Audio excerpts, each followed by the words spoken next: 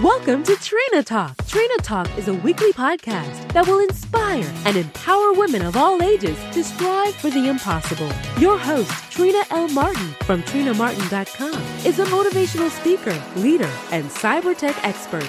Every week, Trina will share wisdom gained from her life experiences and lessons learned while pursuing her goals to inspire you to achieve the next level in your life. Now, your host, Trina L. Martin. Hello, welcome to Trina Talk. I am your host, Trina L. Martin, and this is episode 18. This week's guest is Sarah Williams. Sarah is the founder of Tough Girl Challenges. She is the host of Tough Girl Podcast, and she is just a woman who has strength and determination. She just does not stop. She has completed the Marathon des Sables. She has hiked the Appalachian Trails and so many other things. So if you ever feel like you just don't have enough to keep going, I think this episode will inspire you. Hi, Sarah. Welcome to Trina Talk. How are you today?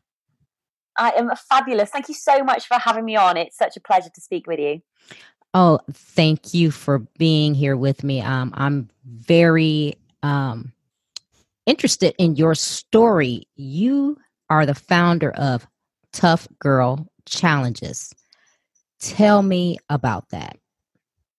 Well, I'm going to give you a little bit of backstory as well of how I got into Tough Girl Challenges. So very, very normal. I followed the crowd, did school, did university. All my friends moved down to London. I moved down to London, got a graduate job, started working in banking, did that for 8 years, got to about 32, and I was like, this cannot be my life. Oh my goodness, I'm tired, I'm ill, I'm stressed out, I'm burnt out. I need to make a change in my life.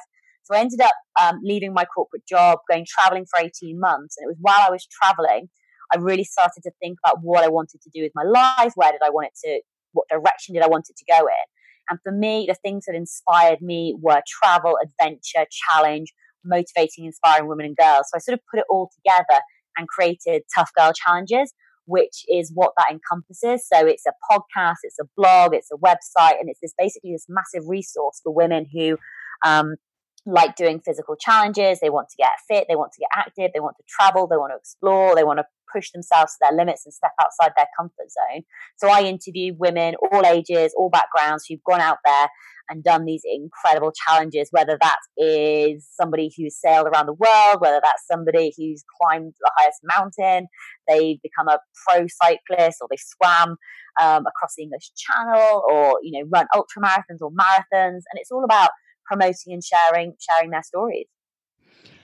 Wow, that's very interesting. You're actually doing something similar that like I'm doing with Trina Talk, but you're taking a different perspective on that.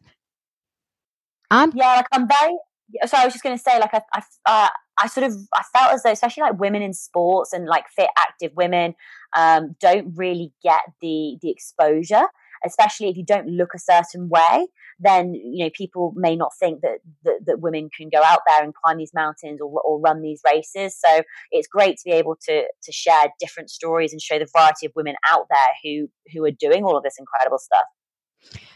Yes, I agree, because that is inspiration to me as well. It's not just what's going on in the boardroom that you can do better at and get inspired as, but these things that you're doing, because you're quite adventurous yourself. I see that you do marathons, you hike. Tell me about some of the things you've done, because I mean, you just have a lot going on. Yeah. Well, I think because I'm out there and I go to like a lot of schools and talk to young women about challenging themselves and stepping outside their comfort zone, that I can't just talk about it. I've actually got to show people that I'm also, living this kind of lifestyle. So to launch Tough Girl Challenges, I thought, what's going to take me outside of my comfort zone, what's going to scare me, what's going to give me these butterflies in my stomach. And I have run, I've run marathons before, so that, running 26.2 miles was in my comfort zone. I've run the London Marathon 5 times. But for me, it was like, well, how can I make it bigger? How can I make it scarier? And there's this race that I'd always heard about called the Marathon des Sables, which is French for Marathon of the Sands. And it's held in Morocco every single year. The Discovery Channel named it as the world's toughest foot race. It's running 6 marathons in 6 days across the Sahara Desert while carrying everything you need on your backpack. And for me, when I heard about this race, I got those butterflies. I thought, can I be fit enough? Can I be strong enough? Will I be mentally resilient and have enough grit and determination to actually, enter the race and complete the race? And so that was my first big challenge, running these 6 marathons in 6 days across the Sahara Desert. And it did test me. There was a lot of high points, but an incredible amount of low points as well, where I was really started to doubt myself. Why am I doing this again? I've got my blisters are hurting my feet. The sun is beating down on me. I'm not sure I can finish it. Especially there's one stage where you have to run 52 miles in a day. I'd never ever sort of completed a distance like that, but I learned a huge amount from it. And then my challenges have gradually just become bigger and bigger and bigger. So in 2017, I hiked the Appalachian Trail, which is it runs from Springer Mountain, Georgia, all the way up to Mount Katahdin in Maine. It runs through 14 states. It's most through hikers will spend 5.5, 6 months hiking it. It's 2,200 miles. And I thought, well, I've only got 100 days to do it in. Why don't I do it in 100 days? So that's how I spent my summer in 2017, out on the Appalachian Trail, walking 22 miles per day, every single day. So that was, obviously a big physical challenge, a big mental challenge. But one of the things that I found from that experience was the emotional challenge of being out there every single day. And so that was challenging. I actually vlogged the whole experience as well, because I think sometimes people can look at you, and especially through social media, they can see you completing something. They can see you reaching the top of the mountain. They can see you completing a race, or they can look at your website or look at you online and think, oh, it's easy for her to do. And it can always just look too glamorous and too perfect. But I actually wanted to show people the real side of what it was like being out there on the trail every single day, and say, look, it's not always sunshine and roses. It's not always easy going. You're going to have these obstacles. You're going to have these tough days. And it's about how you persevere. It's how you carry on going, even when you don't want to. So, there's a couple of big challenges. And as I was saying to you just before we got on the call, most recently I flew over to Vancouver in Canada and cycled down the Pacific Coast Highway. So just over 4,000 kilometers from Canada all the way down to Cabo in Mexico. And then I flew from Mexico. My brother lives in Australia, so I'm just currently in Australia during the incredible summer, just recuperating and letting my body recover for a couple of months before I'll be heading over to India to do a month of yoga and basically to help repair my body from all the abuse it's taken over the past couple of years. Oh my goodness! So yes, a lot of information I'm just throwing at you, Dan. So sorry. Yes, that's a lot, but while you're doing all these things, what kind of support system do you have now? Do you do all this traveling and by yourself alone, and then you do these adventures alone, or do you have a traveling companion? So I do them all solo. So I do them solo and unsupported. Now for the Marathon des Sables, that was a big race. There was about 1,200 competitors from all over the world. About 200 women do it out of about 1,000. So there's other people around. When I did the Appalachian Trail, I did that completely solo. Same with my bike trip. But I always find is that you're never really alone. You always meet people along the way. And I'm very fortunate. I built up this community called the Tough Girl Tribe, of the women and the listeners and the patrons who support me. So I was actually able to meet up with them as well while I was traveling, which was really fabulous. But sometimes I do struggle to find people who want to go and do stuff like this. So not everybody wants to go run 6 marathons in 6 days across the Sahara Desert, or speed hike, fast pack, 2,200 miles in 100 days. So, but I enjoy doing it. I enjoy putting myself out there, getting outside my comfort zone, and seeing what I'm made of, and doing these challenging, adventurous sort of sports and activities. Wow. You're very inspiring to me, because you're not sitting at home like some women and going, well, I can't do this unless I have someone with me. You got out there, you took the initiative, and you're doing what you love to do. Was that hard for you to start doing that? So I think I was very, very fortunate because when I was 18, I actually went on a gap year. And so when I was 18, I was traveling through Southeast Asia, Australia, New Zealand. And initially I did start traveling with a friend, and halfway through she had to go home. And so I then had the option, well, what do I do? So I'm currently in Thailand at this point. Do I carry on the rest of this journey, or do I go home? And I thought, well, why should I limit myself just because it's just me doing it? I'm sensible. I can apply common sense. I follow my gut instinct about my surroundings and where I am. I do apply a lot of common sense when I'm traveling. I do my research. I do my planning. I do my preparation. And I decided to carry on. And to be honest, it was the best thing that ever happened to me because it built what I think is to build your own internal self-confidence. You have people who will stand in front of a mirror and say, I'm confident, I'm confident, I'm confident. And they'll say all these words, which is great, but actually it doesn't change who you are from the inside.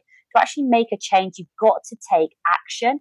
So no matter what that is, because once you've done something which you thought was outside your comfort zone and you've accomplished it, that's when you start really believing in yourself and you really start knowing, hold on, I did that when I was 18. I traveled through Thailand, Malaysia, Singapore, Australia, and New Zealand by myself. So when I did start working, in my corporate job, I did have this self-confidence and self-belief in myself, which, a lot of other women didn't have. And I think that's why I've been so inspired to try and give back and to encourage other women to get out there, to challenge themselves, because I can see how doing stuff and taking action can have knock-on consequences to other areas of your life.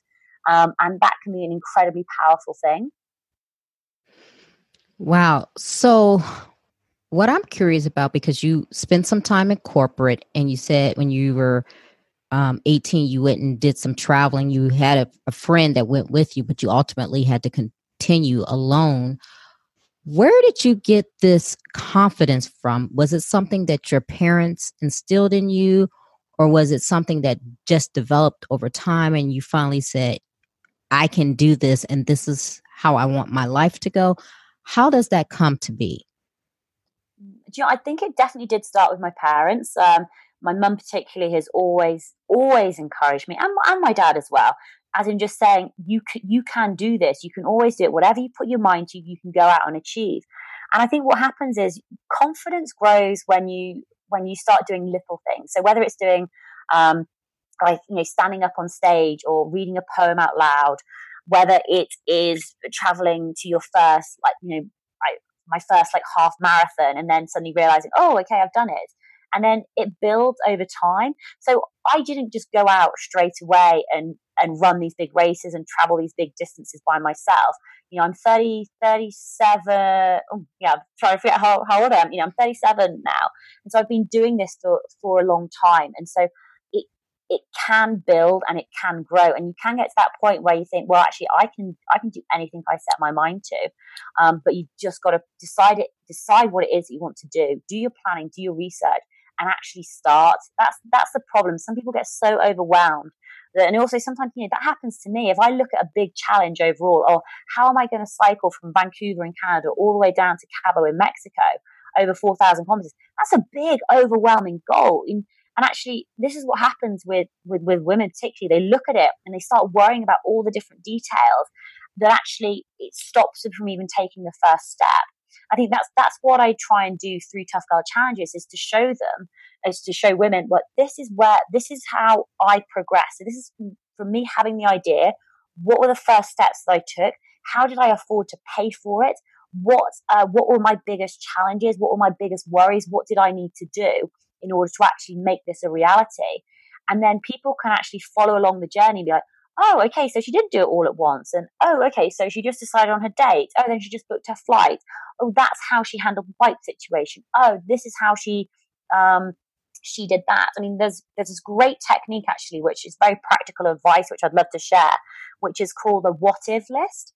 So, sometimes it'd be like, well, what if I run out of money? What if I run out of water? What if my bike gets stolen? What if I meet a bear? What if there's a stranger who's making me feel uncomfortable? What if I lose my baggage? And what you do is when you're in a nice, safe, comfortable environment, so you're sat at home, you get a piece of paper, you draw a line down the center on the left-hand side, you write down every single what if, every single fear that, you know, your parents or your friends or your family throw at you, like about traveling solo or doing an adventure, about, you know, what could happen. And then on the right hand side, you go through that and you logically work through. So what would happen if I got my bike stolen? Okay, well, I'd obviously have to report it to the police. I can have insurance on it. I could figure out how to buy a bike. I'd figure out how to borrow a bike. What happens if I, for example, ran out of water on the Appalachian Trail? Well, I can continue walking until I reach the next water source. I can ask a person on the trail for some more water. There's always ways of figuring it out. And that's not to say that doing that exercise, you'll go through every single problem and challenge that you'll face. But actually what it will do is it'll make you think in a very comfortable environment about how you would handle it. So if something like that does happen when you're out there, you've already sort of thought it through and you know that, oh, actually that's not too big a deal. I can figure this out. I can work the problem. And by getting out there and actually doing it, that's how you're building your self-confidence. And I think it is something that grows. And definitely grows. Sorry, I went off a bit on a tangent there. No, I mean, that is very good practical advice because, like you're saying, most people, when you're doing that and then you encounter something and then you get anxious and paranoid and you're overwhelmed and then you can't think. You don't know what to do. So, for example, with the bike, like you said, if you're somewhere and you get your bike stolen, most people would just freak out and go, okay, what do? I just had my bike stolen. Everything is over. Whatever I set out to do, I can't do it anymore because I've had this hurdle, instead of having in their mind a plan to say, okay, these are the steps that I would take and I can continue on my journey. Yep, exactly.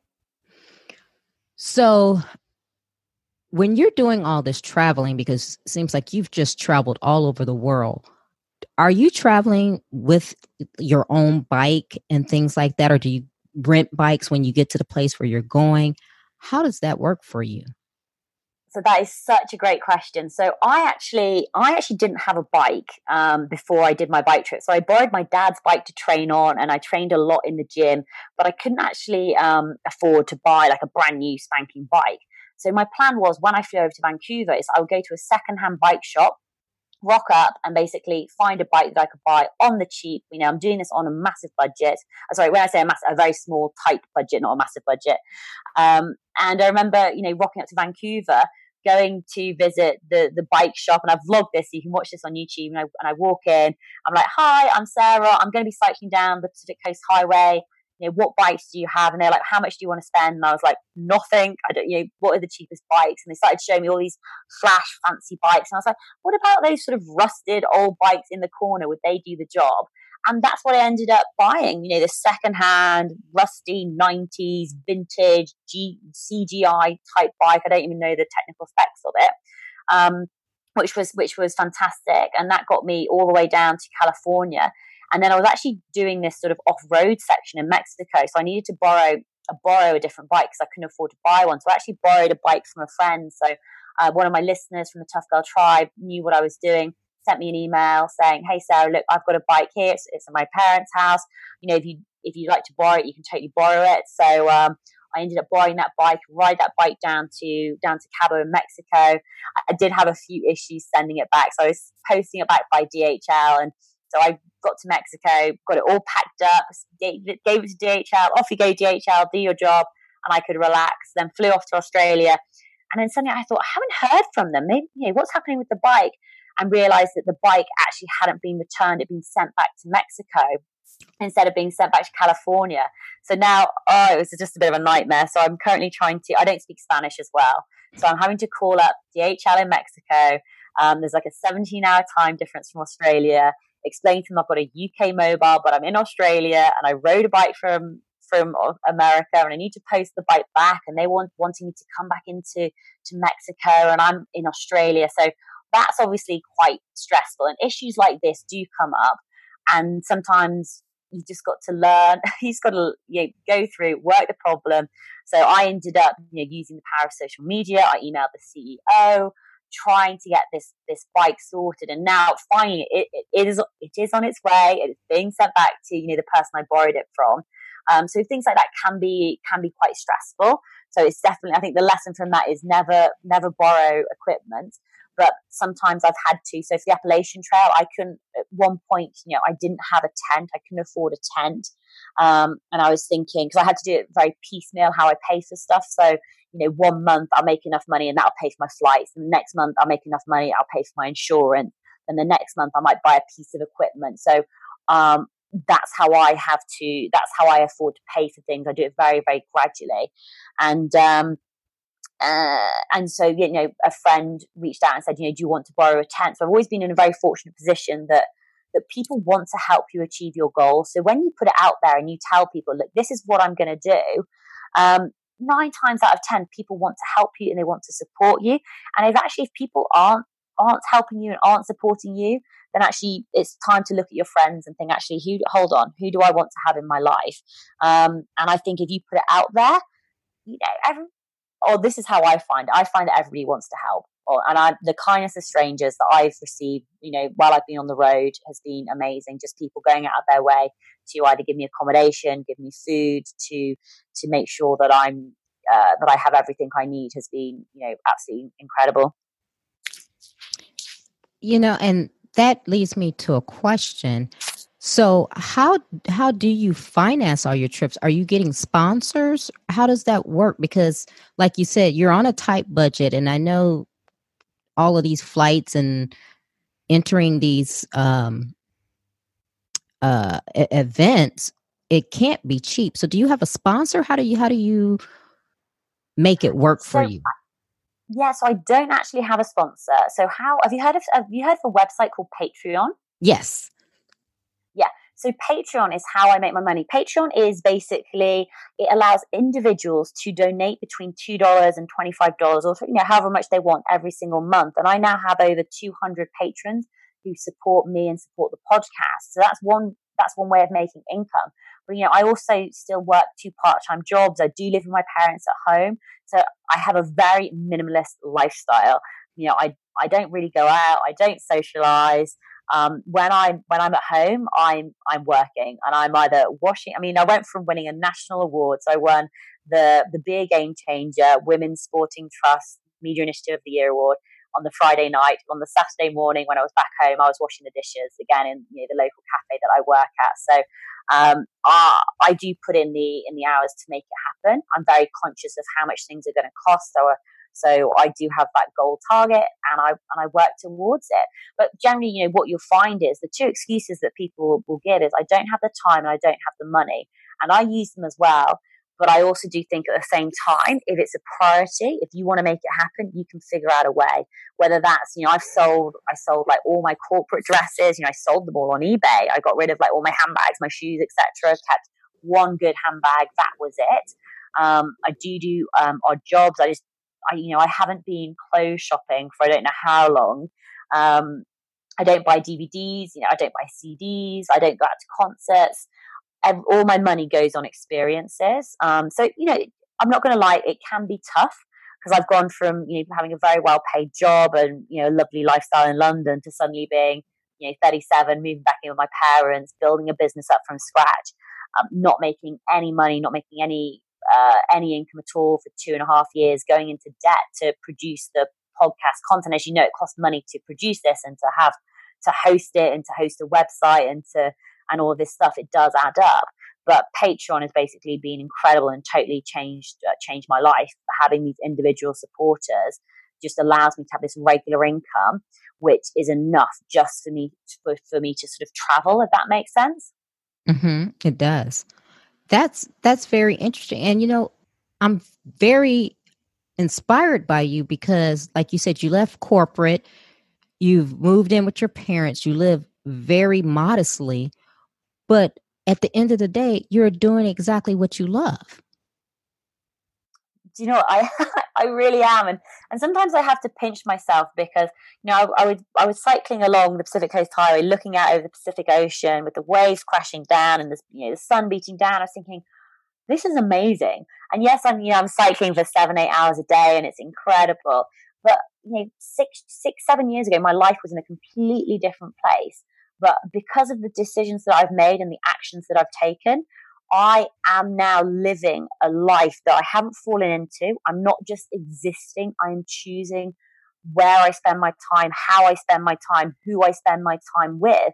And not to get too, but I'm basically am living my best life. And that's not to say it is easy all the time, because it's not. And this is something I'm very conscious of what I put out there. I know that people can look at the superficial level and see me going out and doing these challenges and having these great experiences and traveling. But equally at the same time, and you'll know this yourself from running your own business, I would still probably work 15, 16 hours a day on my business, editing the podcast, editing the blog posts, editing the vlogs, doing social media, doing the marketing, doing the research. And there's a lot of work which goes on behind the scenes to make this happen. So when I go on big trips, my podcast still continues to run, blog posts still continue to come out. And how I do that is I preload content. So I can preload 3 months worth of content in order to give me a bit of space while I'm on the road traveling. And that in itself is a huge amount of work, just, to do your normal podcast and then to do double again. But I found for me, that's what I have to do in order to make sure that my business continues to run while I am traveling. Yes, I agree. It is a lot of work, and I'm right there with you. People don't realize that podcasting costs, and it is work. So for that, I commend you, because you're getting 3 months worth of content. That's a lot of work. That is huge amount of work. Yeah. That's a lot of work. And then to do that, to make sure it's scheduled, and then you go out and travel, that's even more work. How do you keep yourself from just being overwhelmed? Because when you're planning an event that you have to travel, it's going to be on X day. So, okay, I have to have my content ready. I'm pretty sure at times that can get stressful with you doing the planning for both things. How do you keep yourself sane through it all? Just such a great question. It's something I've been really thinking about. What I found is sometimes I can be looking around and thinking, right, I've got to edit all these vlogs, I've got to edit the podcast, I've got to write these blog posts, I've got to do, the to-do list always goes on forever. And sometimes you can spend so much time thinking about all the different stuff you've got to do instead of actually doing it. And what works for me is just doing one thing. I pick one thing, I pick the most urgent thing, I just do that and I focus on that. I try and switch off from social media to do it. But over the past, I'd say 4.5 years, I have shared so much of my life. I've documented my journey of growing Tough Girl Challenges from, the blog to the podcast to the vlogs, etc.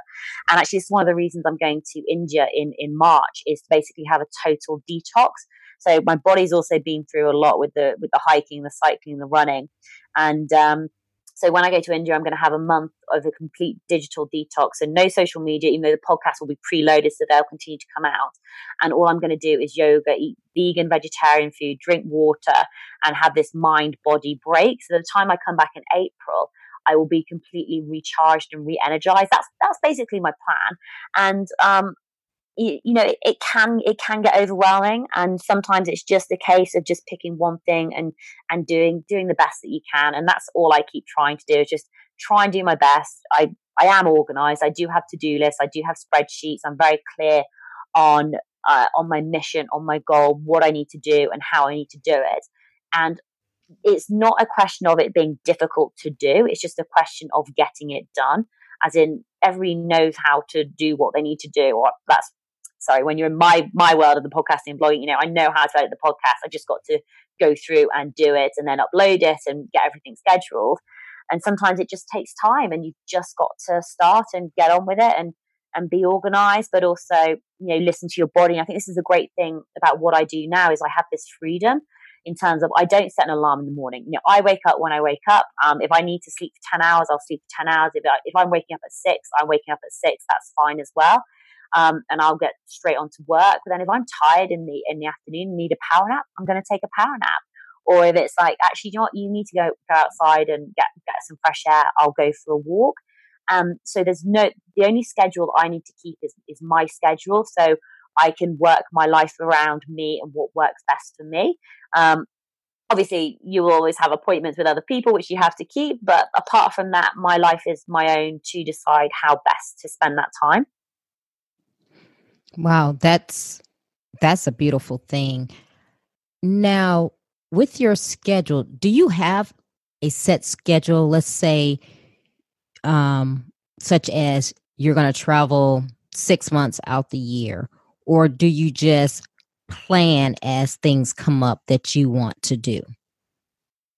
I just plan as things come up. Sometimes I'm better at it than others. So back in November 2016, I was very aware of how I wanted my 2017 year to look. So I knew that I was going to be through hiking Appalachian Trail. I knew I needed to finish in September because I was starting my master's in October. So by working backwards, I knew that the first sort of 4 months were going to be all about the podcast. Then I'd be through hiking Appalachian Trail. Then I'd be starting my master's, and that was very, very clear. And then with 2018, I knew my master's would finish in August 2018. So therefore, I would be free from September onwards. So therefore, that's when I scheduled in my next big trip. And at the moment for 2019, I don't really have a schedule. I don't really have any plans. I do like being planned and organized. But on the flip side, sometimes you've just got to see what happens and see what opportunities are going to become available at a future date. And I think after you do a big challenge, you can sometimes get the adventure blues, and you just need to take some time to decompress and readjust and just think about, hold on, what do I want to do next? Is this the direction I want to be going on? What's the next challenge going to be? And also get yourself mentally and physically ready to do it. So sometimes it's okay or I find it okay to take a break, take a couple of months off, and then just see how I feel in April, basically. And just take it from there.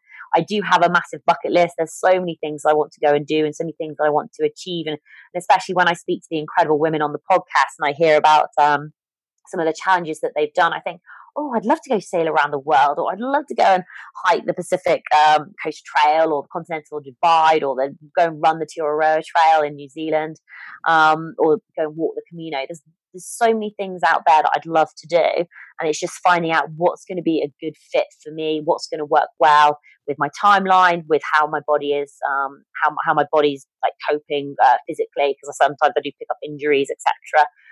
So sometimes it is going with the flow. Wow. Sometimes that is the best thing.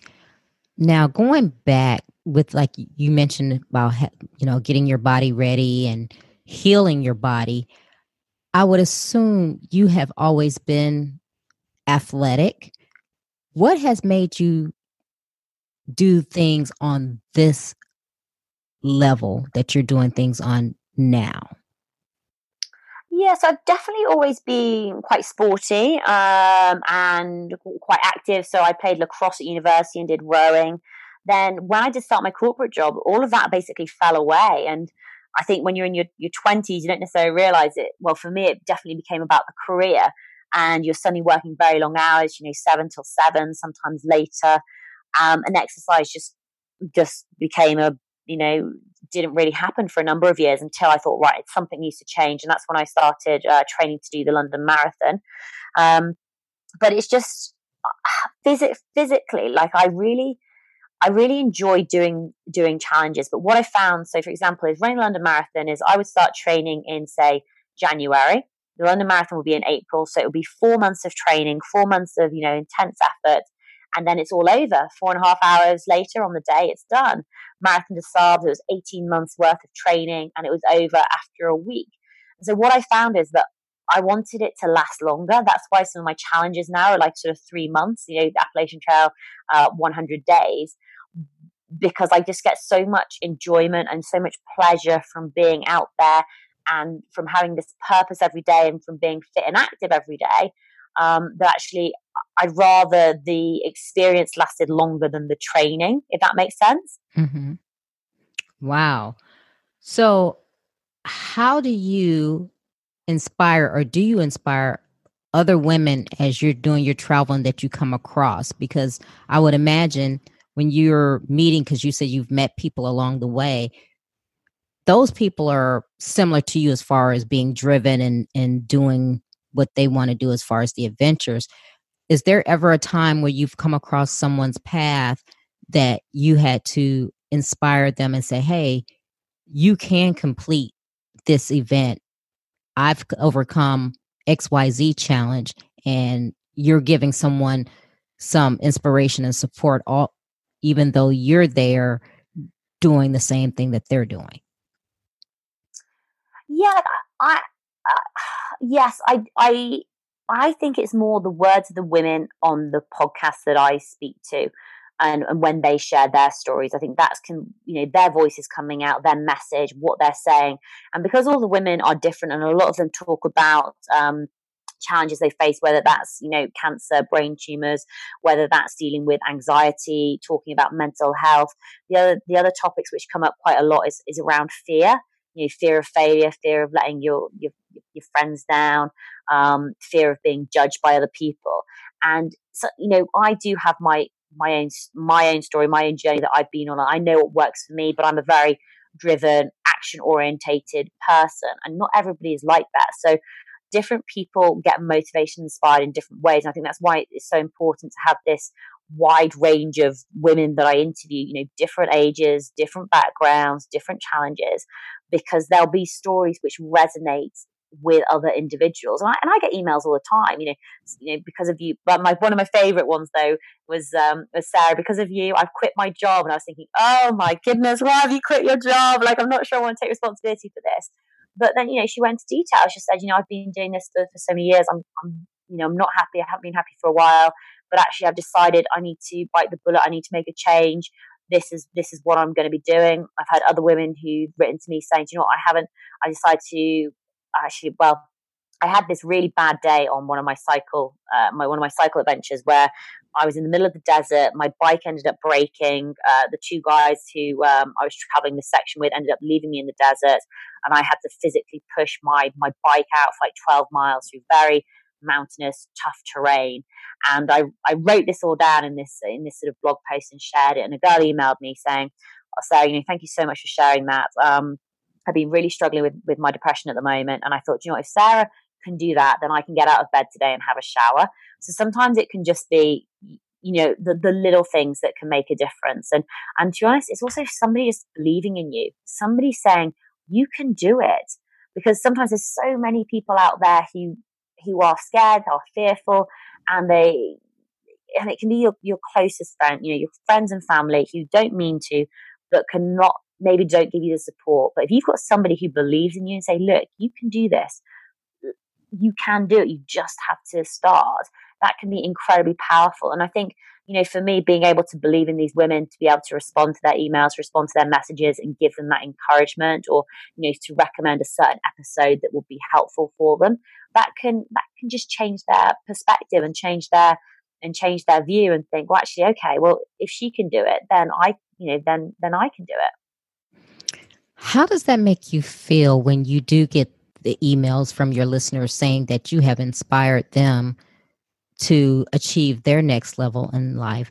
How does that make you feel inside? Oh, it's emotional. Like it really it gets to you. I mean, I've had tears reading some emails that people send to me, and it's why you do what you do. It's when people come up to you and say, after I listened to that episode, I went and did this. You're just like, oh my goodness, like I've just had this direct impact on your life. And no, I love it. It's one of these. It makes me feel good. I get a massive sense of pleasure and enjoyment from it. But then the thing that I'm also very conscious of is the knock-on consequences. It's this ripple effect. So this, I inspire one woman. That one woman, her family and her friends will see her go out. If say she's gone out and done a 5K or run a half marathon, went and run a marathon, whatever it may be, then her friends and family are going to be looking at her, being inspired by her, thinking, oh, wow, Susan or Sharon or Tracy or whatever has gone out and done that. Well, maybe I can try something. And then that woman will then inspire her friends and family. And you cause this ripple effect. I think that's why it's so important to get women's stories out there in the media so they can say, oh, hold on, everybody doesn't look the same. Everyone doesn't have the same body shape. And actually, you can take up running in your 60s. You don't have to be an Olympian. You can be a grandmother. You can be a young person, a middle-aged person. You can be a single mum. You can be a divorced mum. You can have children, not have children. There's no right or wrong way of doing it. And now I've got, over 180 episodes of women doing these amazing, incredible challenges. And it's only going to increase. And as I continue to share their stories, and it will just create this ripple effect. It's about showing or other women being able to see other women doing it. Because if you can see someone who looks like you doing it, then you start thinking, well, hold on, if she can do it, then I can do it. And that's where the change can happen. And I feel incredibly privileged and honored to be in this position where I have a platform and I can help to motivate and inspire the next generation of women and girls. Wow, that's amazing, because you are an inspiration. I'm just listening to you, and you are really inspiring me. And I laugh because a lot of the things that you're saying are things that I say on my podcast and that I say to myself. And it's good to know that there's other women out there who want to inspire and lift women up, because I think so many times we as women don't do that. But when you do find, because my thing is, I want to use my voice to, just as you said, I've been through some things and I want to share that with other women so that they don't have to go through that. And if I can help one woman or inspire one woman, that's what I'm doing this for. I mean, I definitely say for me, working in a corporate environment, I found I didn't think it was that other women were that supportive, and possibly I wasn't that supportive because it is so cutthroat and there's so few women doing it.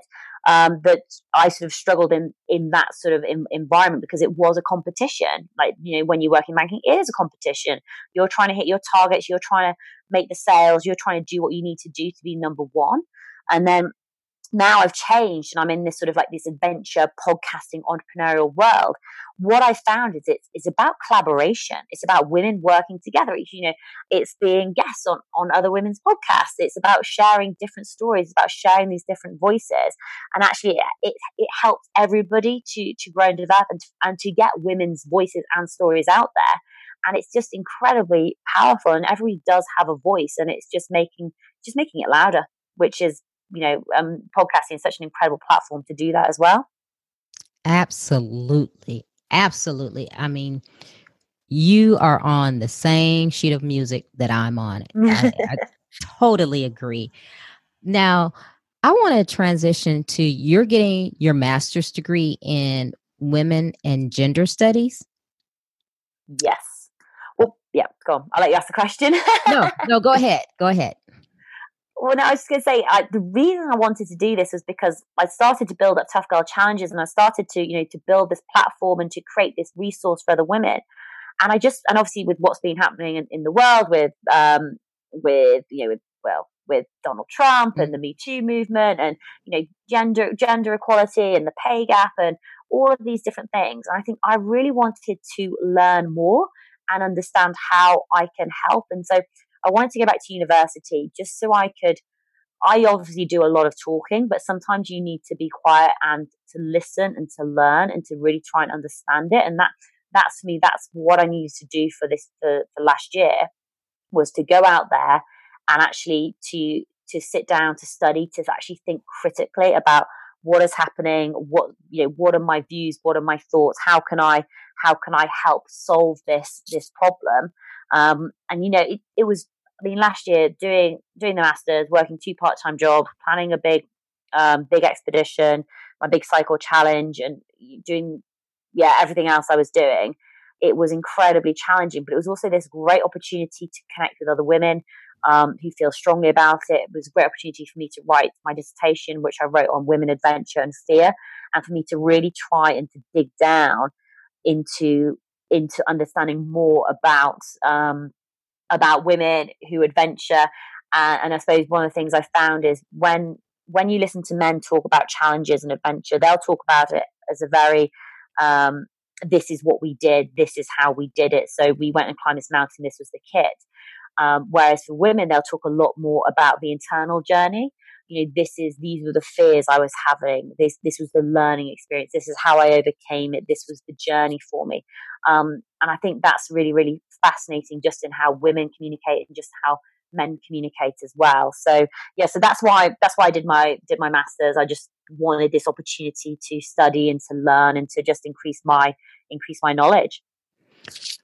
That is very interesting. And I never realized it. What you just said is how men will relate their experiences and how women relate theirs is totally, they communicate them from different aspects. Like you said, the woman is doing emotional, where the guy is telling the actual tactical piece of, this is how we did it, this is where we went, whereas a woman is telling more of how she feels and just the emotional side. And that's really funny how, yeah, we're so different that way. Yeah, it's definitely interesting. I even noticed it when I'm interviewed by men for their podcasts, and even like the type of questioning. Whereas women, when they interview, I mean, it's everybody's different. It's all good. It's good to have this diversity. But it's just one of the things that I've noticed, especially from speaking to the amount of women that I've spoken to. The things that stand out for me, or the common themes, are generally things like fear, especially mental health, mental resilience, grit, determination, focus, having goals. This is also the fear of judgment, the fear of not being loved, the fear of failure. There's definitely common themes. Now, do you think that those are the common themes among women, because that's kind of in our DNA inherently? That's who we are. We're the nurturers and the people who are planning the lives of either ourselves or family, children. Do you think that's why? Because it goes beyond color barrier or social economics. It seems like every woman is just like that. It's so difficult to even say. Like I wouldn't even know how to even begin to answer that question. I just wouldn't know enough about it.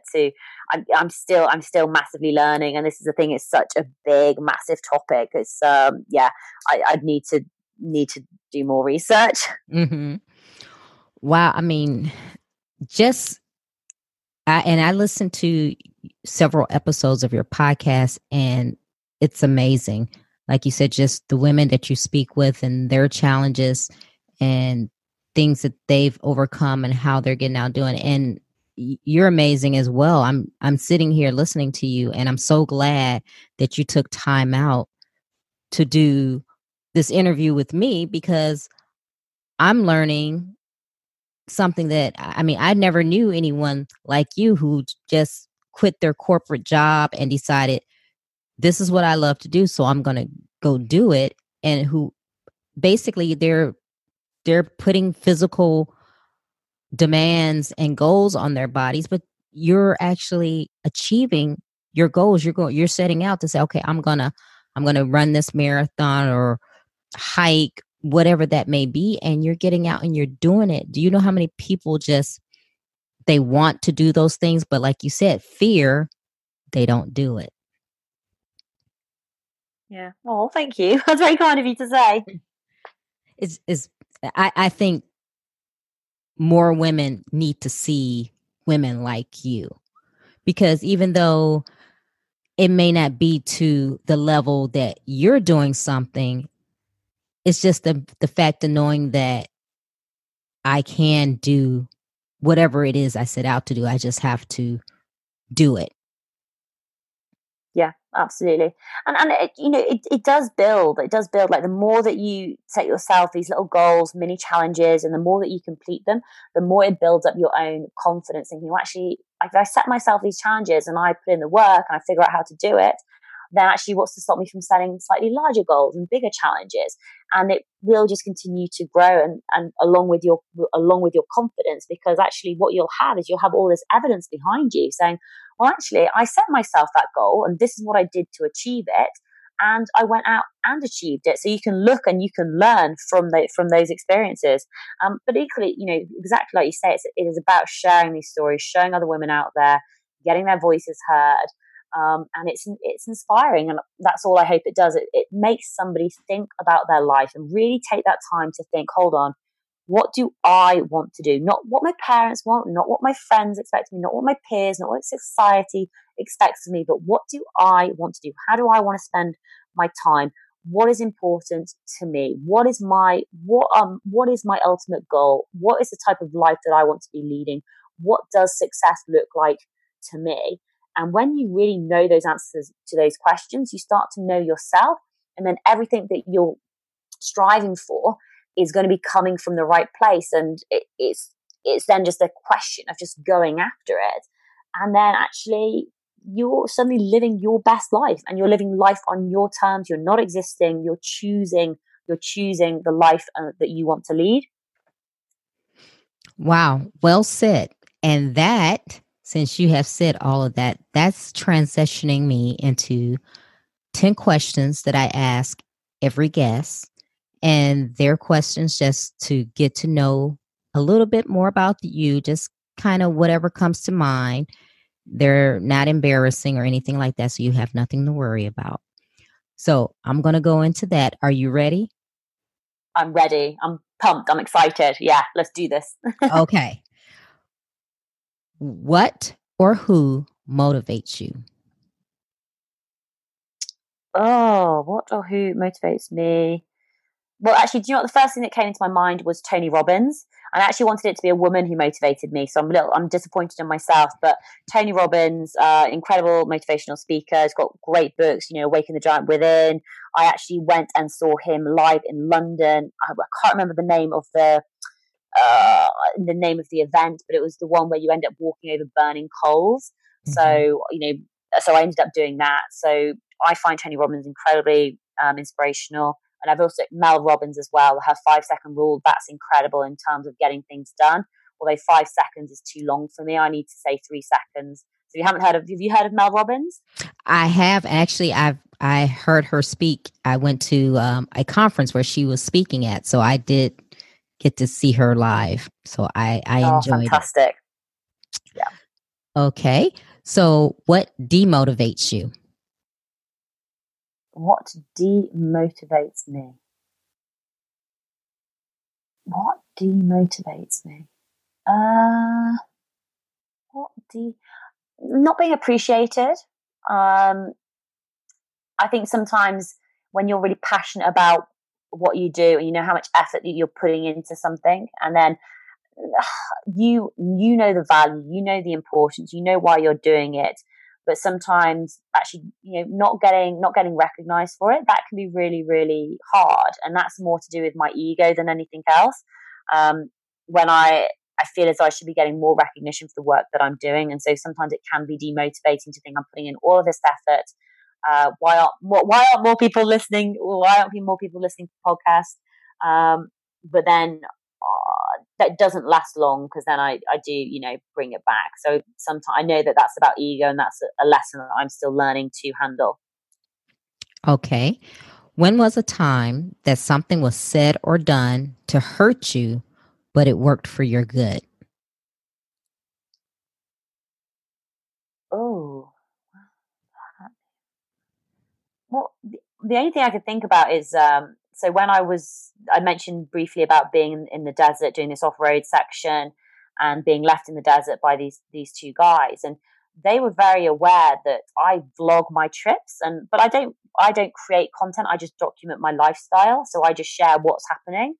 And I think that's going to be a really interesting episode when it comes out on the vlog, because when I start out, I'm like, oh, it's going to be fine. The guys will have waited for me at like an hour and a bit. Yes, they won't be able to fix my back rack, but at least they'll know what I'm doing. And then I'm still filming, sort of 4 hours later, and it's become apparent that they haven't waited for me. It's now going dark in the desert, and actually they have just left me there. And then I'm thinking, well, obviously this is a bit of a nightmare because I can't contact them, but this is actually going to be good footage, because this unfortunately, this is a real life situation. This is what happened to me. And I'm just continued to film it as I went through those different emotions of thinking, oh, the guys who waited for me, no, they haven't waited for me. They have actually left me in the desert. So yeah, I suppose that's the only thing I can really think of that. Yeah, it'll make great. It'll make a great vlog. I'm looking forward to that episode coming out. Oh, wow. Yeah, I'm going to tune in for that one.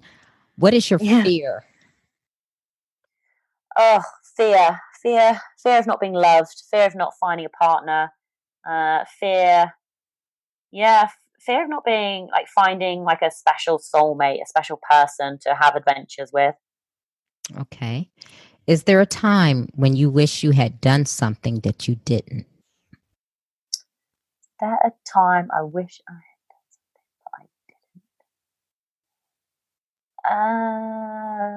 didn't? No, like nothing. No, I try not to. No, I can't even think of anything. What would I have? Okay. I normally take opportunities. I normally say yes to opportunities. Yeah, I can't think of anything. Sorry. Okay. Is there a time that you wish you had not done something? Yes. So the big cycle ride that I did. So I cycled on the road, the Pacific Coast Highway from Vancouver down to San Diego. And then when in Mexico, there's an off-road section called the Baja Divide. And so I needed to get like a new bike for that section. It's off-road. It's very remote. Basically, I wish I hadn't attempted to do that at the same time because it basically just caused a lot of extra stress and anxiety. What I should have done is I should have kept my original bike that I rode and rode down the roads in Baja and not tried to do the off-road section. I tried to do too much because I needed 2 different bikes for this challenge. I needed 2 different bike setups, and it just ended costing me a lot more money than I was expecting. There's also a lot more stress of, when you borrowed someone's very expensive Surly mountain bike and then it potentially being lost by DHL and then thinking, well, I'm obviously going to have to replace it. In hindsight, I should have just ridden on the roads all the way down. But that's a learning experience. That's feedback for me to take on board and for me to evaluate my next challenges. So there's lots of positives coming out of that. Okay. What is your definition of success? Freedom. So freedom of choice, financial freedom, freedom of movement, being able to live life on my terms. That's success for me. Being able to do what I want, when I want, with who I want, wherever I want. Okay. How do you recharge? I love having baths. I love sleeping. I love spending time in bed. I love the sunshine. I love a good massage. Just that sort of stuff does it for me. Chilling, relaxing. Yeah, sleeping, massage, spending time in the sun, reading, watching some Netflix, not doing anything. I'm very extreme, so I'm incredibly lazy. Like, so I won't even like walk to the shops if it's like 2 minutes away, but I will obviously go walk like 2,200 miles in 100 days. So like, I'm very extreme. Okay. What are you awesome at? Talking. I like talking, and I do talk a lot, but equally I do listen very, very intently, which some people may not necessarily know because they probably think I just talk too much. But do you know what? It's how I communicate best. I love the fact that I can speak to these incredible women and share their stories. Talking. Okay. What legacy do you want to leave? Oh, it's such a great question. I want to leave the biggest resource for women about adventure, travel, and challenges, such as Tough Girl Challenges, so that, even in 10, 20 years' time, somebody goes to the website and it's, there's over 1,000 interviews with 1,000 adventurers. There's also, I will have followed certain adventurers throughout their career as well. So speaking to them when they were 21, first starting out, speaking to them when they were 23 after a big challenge, after 27, after 30, every couple of years, so that people can go back and think, oh my God, this is her journey. This is her story. This is how she started. I think that's just going to be incredibly powerful to have this library, this resources of these women's voices, and therefore there to be vlogs available and blog posts. So a big educational resource, and be the leading expert in women in adventure. That would be a great legacy.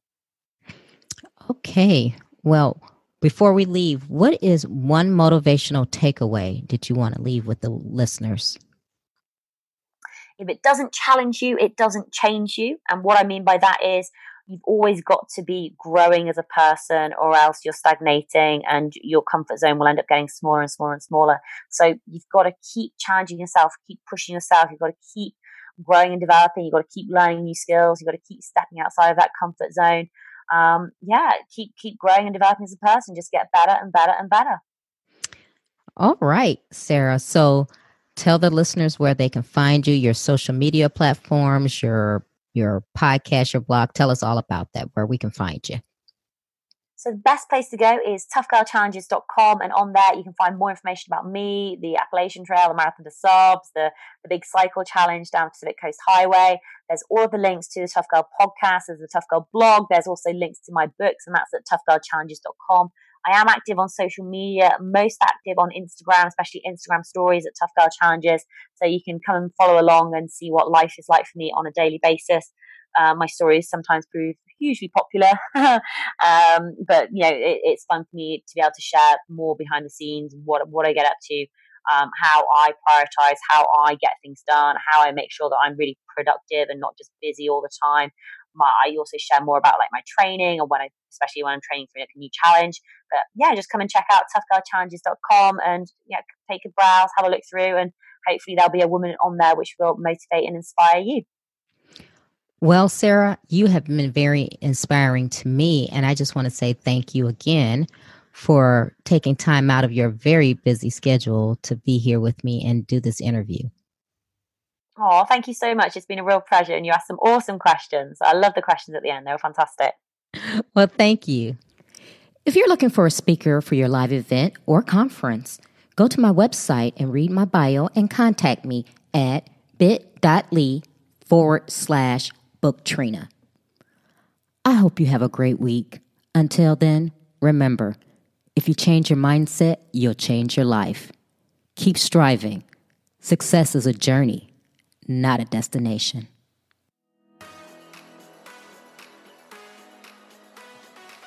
You can listen to Trina Talk anytime and anywhere. It's available on iTunes, Google Play Music, Stitcher, Spotify, and all other places that you can listen to podcasts. If you like the podcast, please don't forget to go to iTunes to subscribe, rate, review, and share. If you have questions for me or need inspiration on how to go to the next level, tweet me directly at Trina L. Martin.